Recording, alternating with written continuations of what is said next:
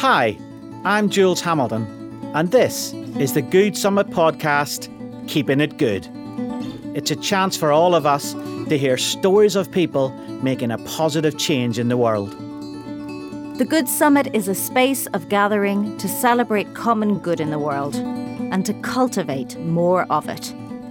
Join the Tribe of Good by signing up to our mailing list at thegoodsummit.com and learn where our latest gatherings are taking place, who is going to be there, and how you can get involved. Help us, help you, make the world a better place. Today on Keeping It Good, Professor Luke O'Neill is one of Ireland's leading and most popular scientists, currently helping the country through the trials and tribulations of a global pandemic. With a scientific specialism in immunology, Luke has been front and centre in educating the general public around the coronavirus and in what we need to do in order to move through and beyond this crisis. You might say Luke has been bringing sexy back to science. As a highly sought-after science educator and media spokesman, Luke has a down-to-earth way in making scientific exploration enjoyable and also good for the world. He holds membership of the prestigious Royal Irish Academy and is also a Fellow of the Royal Society, alongside the likes of Isaac Newton, Albert Einstein and Charles Darwin. Luke is the best-selling author of Humanology, A Scientist's Guide to Our Existence, and also Never Mind the Bollocks, Here's the Science. His other passion is the Metabolics, his much-loved rock cover band. We are honoured and delighted that Luke is one of our patrons at the Good Summit, making him a regular feature in our work. We could chat with him all day. Enjoy and be inspired.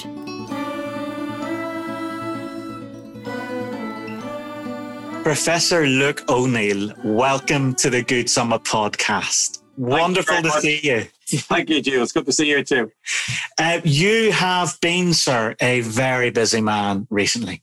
It's almost like you made immunology sexy over the last year in Ireland. Look, there was a while, sir, where every radio program and every TV show of note, whenever this global pandemic started, you were one of only 2 or 3 people who received the phone call. Can I ask you, what's it like all of a sudden to be the science educationalist for the nation? Yeah. Is that fair? Is that what happened? Well, it's like science communication on steroids. Is that the phrase used in a sense? Well, it's intriguing, isn't it? In a way, it's a bit surreal and a bit sort of bedeviling, I suppose, is one word you might use. Because I was doing it before, as you know, maybe once a week kind of territory, right? Yeah.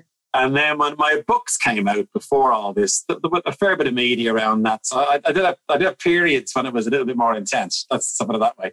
But good God, you're right. It's staggering. Now, the good part is it can be the same thing over and over again in a sense. In other words, I'm asked my opinion for a week or two on the latest break and stuff. That makes it a bit easier.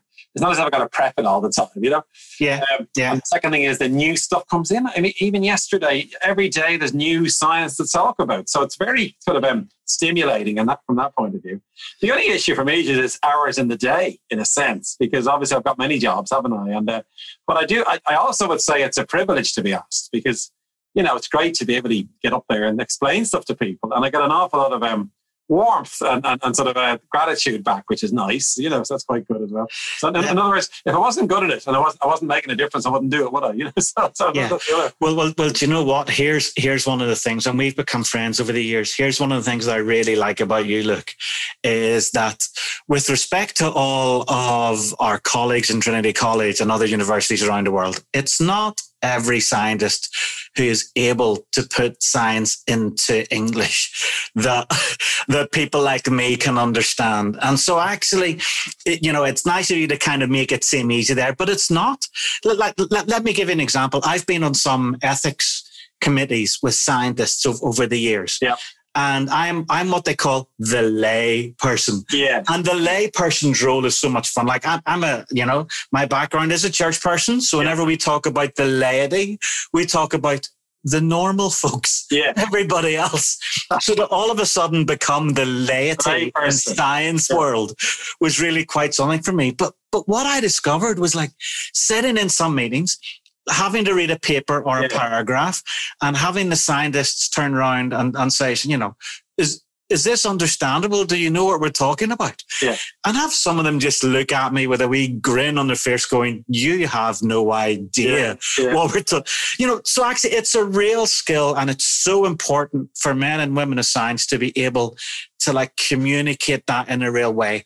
Why do you think, is that something you had to learn to do? Is it something that you've just been natural at?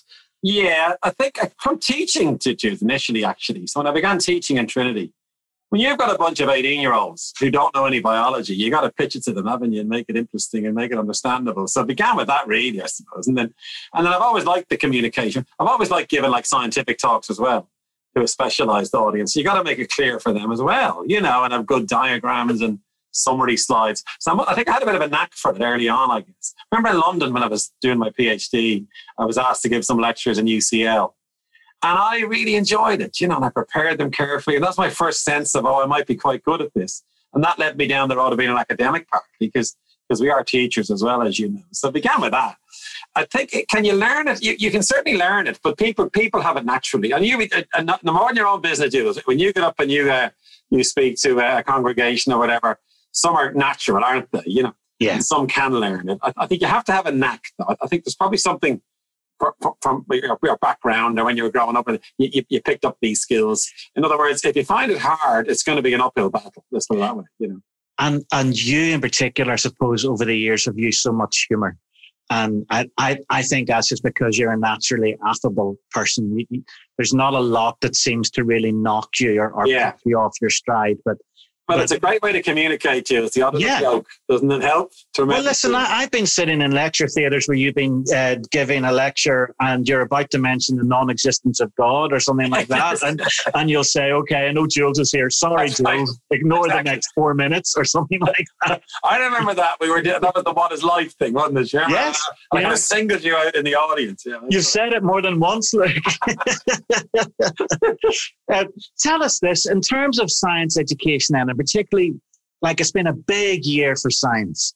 What are the things that you might be most proud of at the minute over the last 12 months and the role that science has positively played in this global pandemic? Well, it's been great, Jules, that so many of us were asked onto the media. I mean, it's obvious in a way, but I know friends in other countries are saying Ireland's doing great with this. In other words, every night there's a scientist on the news, really, or on prime time or on the radio. It's incredible, isn't it? And as you've said, there's probably 6 or 7 of us that do it now. And that's quite remarkable for a country. And I think it's a testament to public service broadcasting in a way, to get these independent voices. I'm not tied into any government thing, I'm an independent. Yeah. So to get independent voices is really important. And of course, there's a massive appetite. They're not stupid. They know the listeners want this as well. And I think what's really impressive to me is we're able to tell the general public what science is in the broadest sense. I mean, it's a perfect opportunity in a way. This is a big emergency. People are frightened. They're anxious. They're all listening. I mean, talk about getting it. Before the COVID thing ever happened, if I was at a dinner party, and someone was unfortunate to be sitting beside me, within a minute, their eyes are going to glaze over when I miss the immune system. Now they're, what the hell is that? So I think it's natural that there will be that appetite for it, I guess. And then hopefully we're doing a good job. I mean, I think you're right. You want to make sure that people are being clear. Now, I lean towards the more optimistic view of science, and I'm always trying to give people a bit of hope, I suppose, because it's so important, especially now when people are suffering, especially this current period. I mean, it's really tough for people. So, and there is always a positive aspect to every science story. And even if there's a negative, like one example would be 2 drug companies, Merck and Sanofi, failed in their attempts to make vaccines. Now, if I had made that the headline and then stopped talking, you've left the audience devastated. Yeah. I'd say, but on the other hand, AstraZeneca vaccine, that looks a bit better. And then it's a way to do it. It's a way to keep people sort of engaged and also to give them a bit of a hopeful perspective on things, which I think is just so important, So I guess that aspect, I think, it stands out for me. And many of us are trying to do that, And so what is it particularly over the last year that has made you, as a scientist, go, wow? Was there things that you thought we couldn't do or wouldn't happen or... Yeah. Well, people have often said to me, how come I'm so optimistic, which I have been from the start of this? It's because I knew science would win. I mean, I know all the people in the vaccine business. Many of the companies, friends of mine, are working for them, for instance. I know the superb immunologists all around the world. And I knew if they put their mind to it quickly, we would get out of this. It was just a matter of when. Now, we're still not out of it, by the way. We're still in the thick of it. Oh, yeah. But I'm still very optimistic. I know we're going to get there through science. Just drags a bit. I wish I could wave a magic wand that it all happened now. And the specific example has to be the vaccines. I mean, that's spectacular. Yeah. To go from a virus that was unknown to humankind in January of 2020, and by November, a vaccine is approved, is absolutely stunning and remarkable, and a testament to thousands and thousands of people, remember, behind this. It takes an awful lot of people to make a vaccine, that all these different aspects are done, So to me, that's the biggest triumph of all, because if that hadn't happened yet, that's what I said, Jules. If we didn't have the vaccine, can you imagine the level of stress we'd be in now, the level of anxiety, the level of fear? So that, even if it's just beginning, it gives people something, So that probably, scientifically, that stands out as a triumph. And I can't explain to you how complicated and difficult scientifically an achievement it is. I mean, it's really difficult to get there.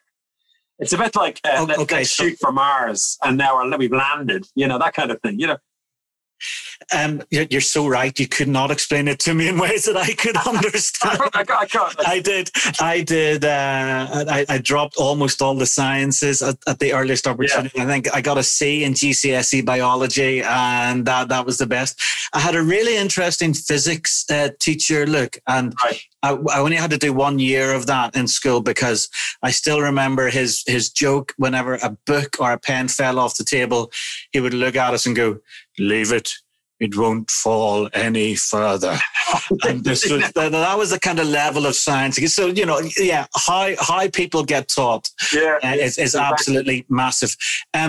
What I love that it sounds like, even in your voice, it sounds like you're amazed at how things have happened in this last year. How do you think the science world is going to continue with this vein of hope and yes, we can, for want of a better phrase? Is the science world changing in how it views itself? I hope so, Jules. I mean, what strikes me is this, is the dreaded cliche, two heads are better than one.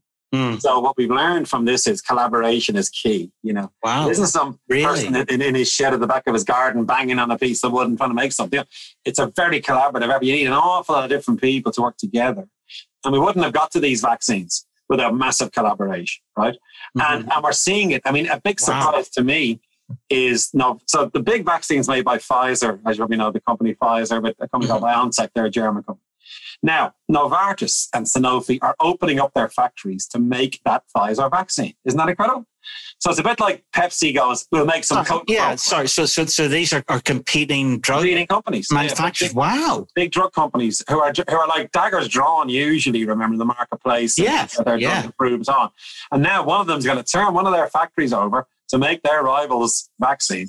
Now, again, that illustrates the level of the emergency, I suppose, we're in, first of all, that provokes that kind of collaboration. But equally, the general sort of a spirit of let's get this done together. So, and now if we now fast forward, you would hope to see collaboration being a feature of all these companies from now on, because it's worked in this case, and they can share the spoils. I mean, obviously there's the commercial part to this. So why would Pfizer give half its money to Novartis or whatever it is? But they've realized this is a good thing to do. First of all, it's a good thing to do for humanity. Secondly, they'll be paid. I bet they'll be renting their factory out. It has to be a commercial element, doesn't there? There's not, it wouldn't be for nothing, I suppose. So, but still, I think my hope is that what we learn from COVID is that collaboration is the key to trying to crack very serious big problems in society that are medical in this regard anyway, the medical issues. Well, look, if that's part of the scientific outlook and part of the scientific learning, that collaboration is important and that we are in fact better together. Yeah. Then we're back into the heart of what the Good Summit stands for. Yeah, exactly. That fundamental understanding that humanity is better whenever we're doing stuff and things and working together and playing together and learning together. That's right. I love that you're talking about the world of science that's doing that. I remember speaking at an all-girls school in Melbourne, Australia, maybe 15 years ago now. And I was asked, they have one assembly a week, and it's a big thing. They were there for about an hour and a half, and they have a guest or two. And so I was asked to go and do the spiritual slot. I was asked to go and give a reflection, a little brief homily, I believe they would call it in most of Ireland. And there was a professor there who was an astrophysicist. So I'm introduced to this astrophysicist, and you have this man of faith and religion, and you have the astrophysicist, and they're just kind of polite to each other. Actually, his name was Flavio Meller or Fulvio Meller, right, from Arizona. Quite a well-known astrophysicist, I believe. Lovely guy. He had the hair for an astrophysicist, I remember. But anyway, a school, an assembly school full, and I get up and I talk about Moses for about 10 minutes. And I remember being deliberately coy, trying to not say anything that a scientist would have a problem with. And I remember trying to not tread carefully, but trying to talk about truth in a slightly wider fashion.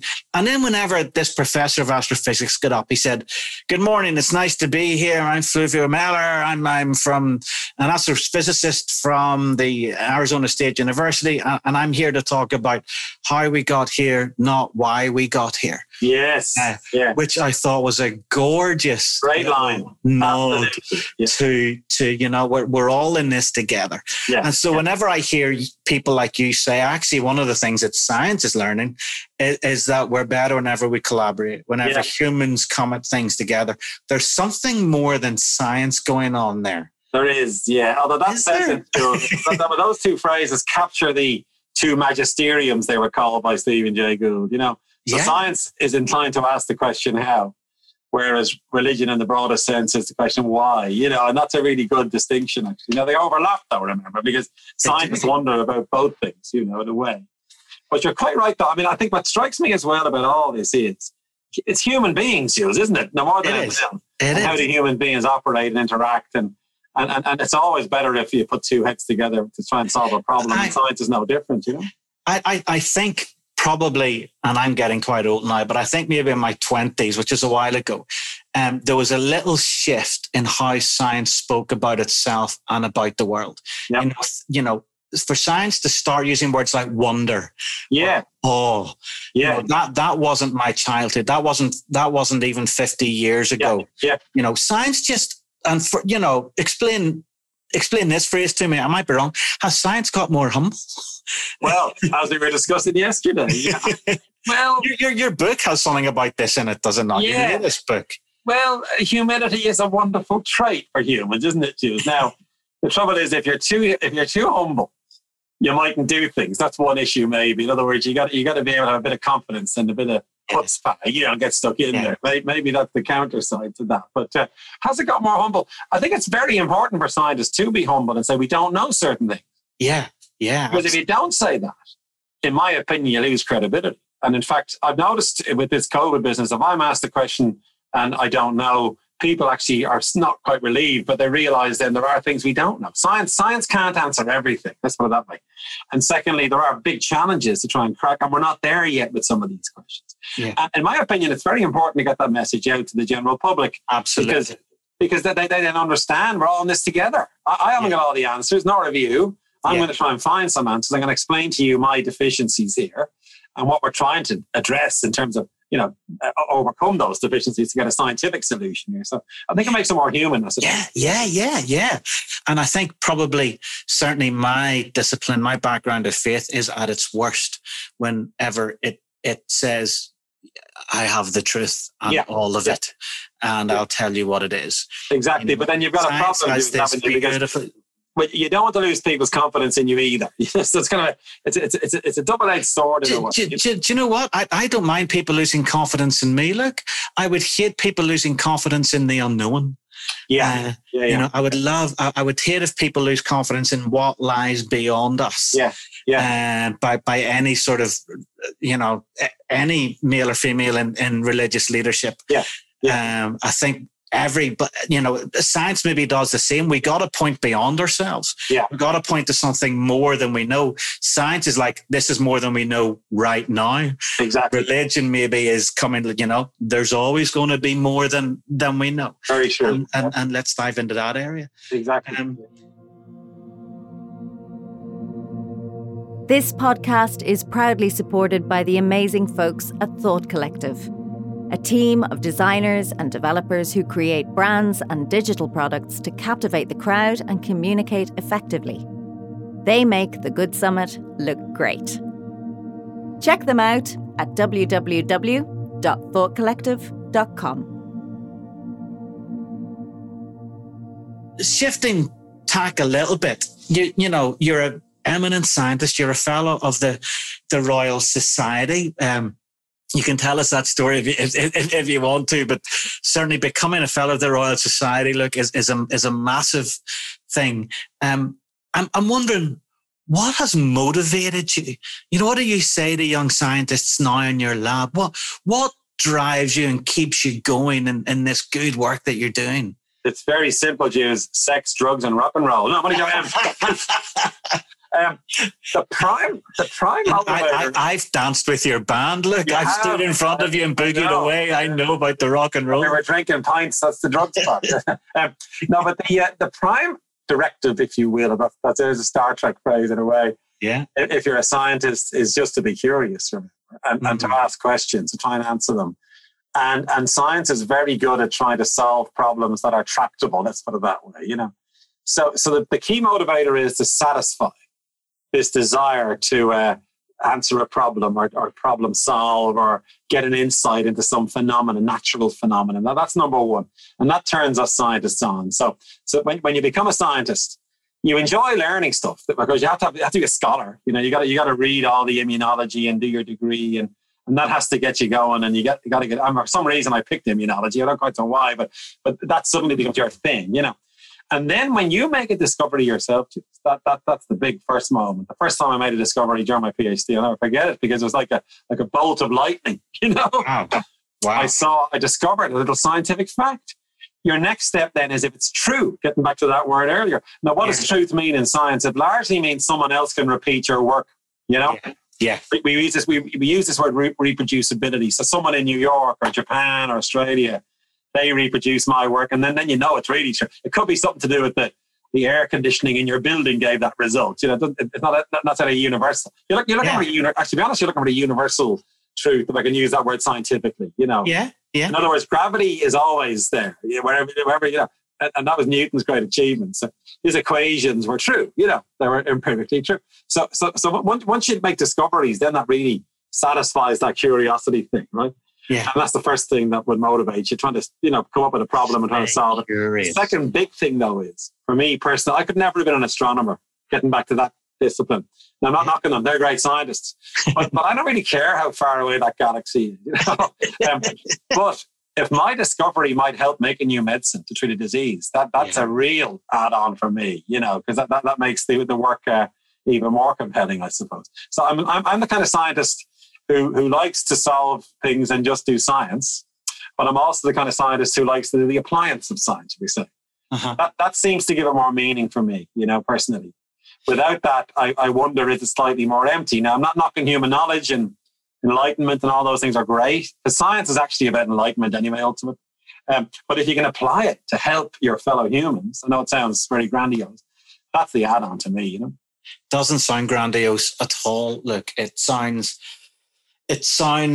exactly why we love you at the Good Summit and why you have been so good with us over the last few years getting connected, and why actually, ladies and gentlemen, I'm not sure whether we've made it public knowledge, but Professor O'Neill has agreed to be a patron of the Good Summit, which indeed.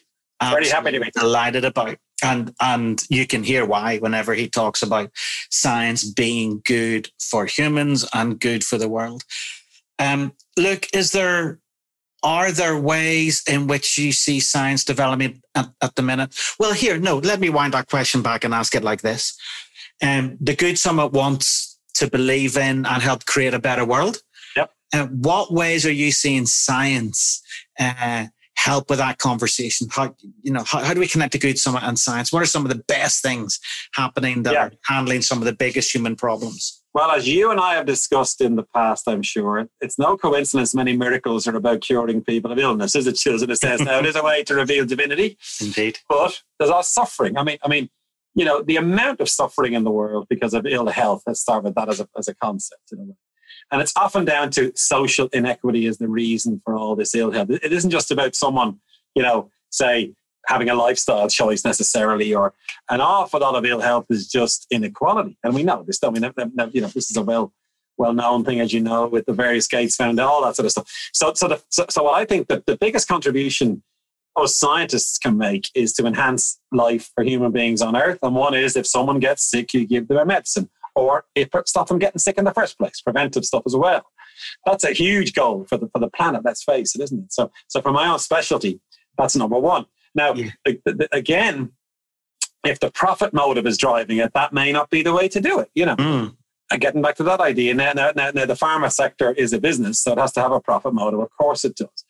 But we're learning through COVID, having the profit motive isn't sufficient to crack a problem, Hence the need to collaborate and talk to each other and bring in academics and all that. Now, most big pharma know this, by the way, and I've worked with them for years. They do bring us in to help them in various ways, But I'm wondering, is there going to be a shift now? And a great line I saw recently is, the big industries kind of all lost credibility, like big oil. That was a big problem, for instance, Yeah. One of the last remaining ones is big pharma. Yeah. And that has come under pressure in all kinds of ways, as we know. But now is the chance for big pharma to show it probably could be one of the more ethical businesses out there, because its motive should be to deal with these diseases that are afflicting humanity. And we're talking infectious diseases in spades, of course we are. Wouldn't one great consequence of COVID would be a vaccine for malaria, for instance? That'd be tremendous for relieving suffering in the developing world, for instance, In fact, the medical interventions, as you well know, over history, have had some of the biggest impact.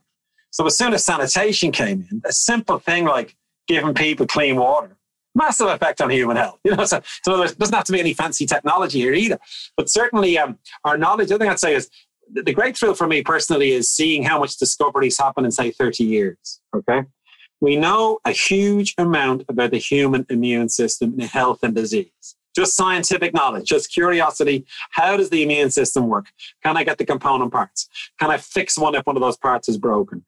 And that deployment of knowledge will result, without doubt, Jules, by the way, in the next 10, 20, 30 years, treatments for Alzheimer's, Parkinson's, motor neuron disease, and then beyond those into infections like malaria, HIV. All of these, here's my great phrase that I gave recently, all of these will fall to our sword, Jules, eventually, because we'll deploy this knowledge. Now, can you imagine the beneficial effect that will have on people? It'll be tremendous. It'll relieve a huge amount of human suffering. And surely that's what, it's all about in the end, isn't it? Now, even outside the medical arena, science can help human suffering in lots of other ways as well. It can be through technology. It can be through social inclusion. I mean, the malign influence of social media, sadly, that should have been a huge boon to humanity, shouldn't it really? But that's been a bit tricky. So again, these things are always a bit of a work in progress, and it's almost as if every time science makes a discovery or makes a contribution, someone's going to screw it up or exploit it, or something, So we've got to keep an eye on that kind of thing as well. But there's a few ideas there for you. Love it. Loving your words, loving your thoughts. It strikes me that there is a really interesting interplay between what science is achieving and maybe what science is becoming. Because if we take, for example, the vaccination of the developing world, whereby, as you've explained very well to me, we could, on these islands and around Europe, have a very successful vaccination program. But in a globalized world where people movement is so easy, then actually the problem won't be, unless we want to just keep ourselves to ourselves and keep everybody else out of our countries, which is never going to be the world again. That's right. Then actually it's the developing world that need perhaps even more attention and resource put into vaccination. Yeah, exactly. Programs. Yeah. And in fact, medicine always has this, I said this, medicine always has this strange blend of greed and altruism in a way, because, and it's because the whole pharma and the drug business they are businesses, and that comes into that frame, right? But there's a great thing about the developing world now in COVID, because they've done, I think it's Forbes or someone, one of the big opinion things that you read, they've done an analysis. If we don't vaccinate the developing world against this virus, it will cost the developed economies trillions and trillions of dollars.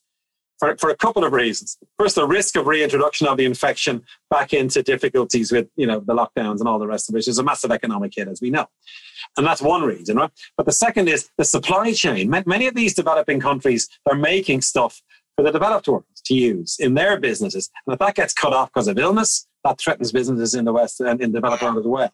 Wow. And we're talking, I think one estimate is 13 trillion is one projection if we don't vaccinate. So in other words, we want to vaccinate those countries to help people. Of course we do, because we don't want illness and, that whole question. But equally, there's a greedy bit to it, isn't there? To say, look, if we don't help those countries, we will now suffer ourselves.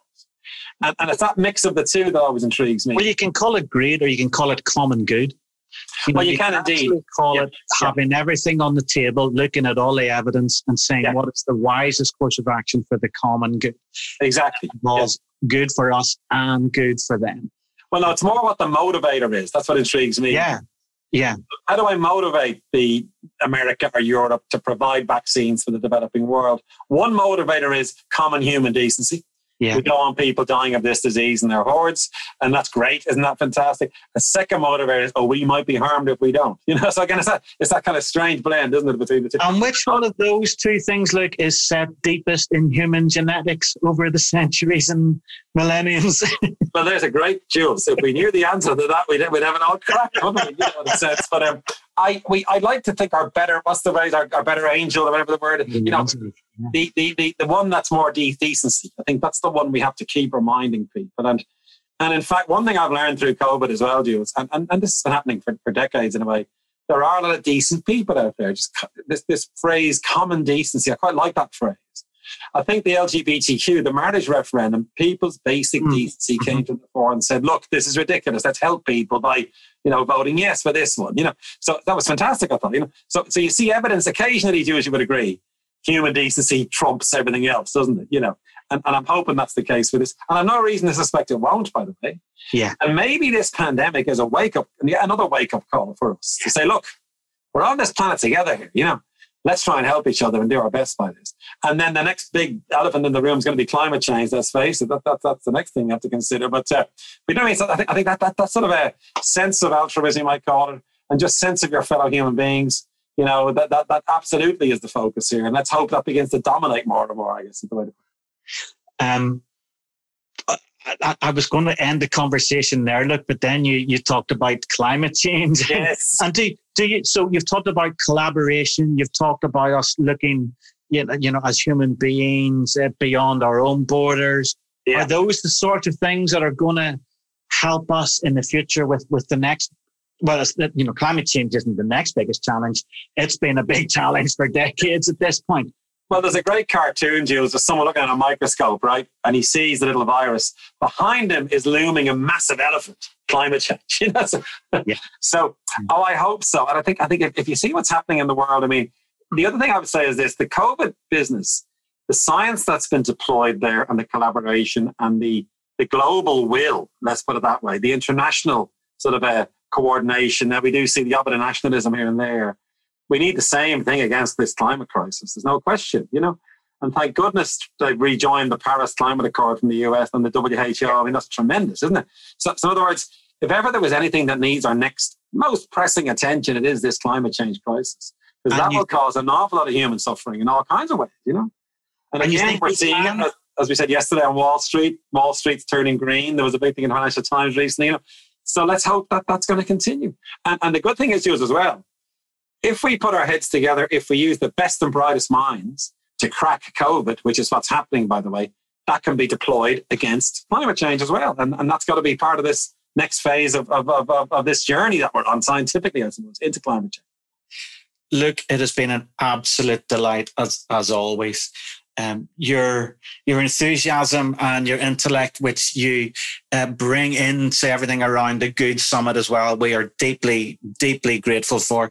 Cannot wait to see what levels of collaboration we get up to over the next year or two with the Good Summit, and exactly helping to make the Good Summit a bit of a hub for some of these important conversations. Yeah. But for now, thank you so much. Luke O'Neill, big cheers. Thank you, Jules. And let's look forward to the Good Summit. It's coming up. Yay! Let's have it. Here. All the best. This has been the Good Summit podcast. Brought to you in conjunction with Forfey. It was produced by Lee McMahon with Aoife McNulty for the Good Summit. Music was provided by the fabulous Ian Archer. Stay connected with us on Twitter, Facebook and Instagram at The Good Summit, and find out all you need to know on www.thegoodsummit.com, and come back and join us again next time. Till then, go forth, do some good. Peace to you and to the world.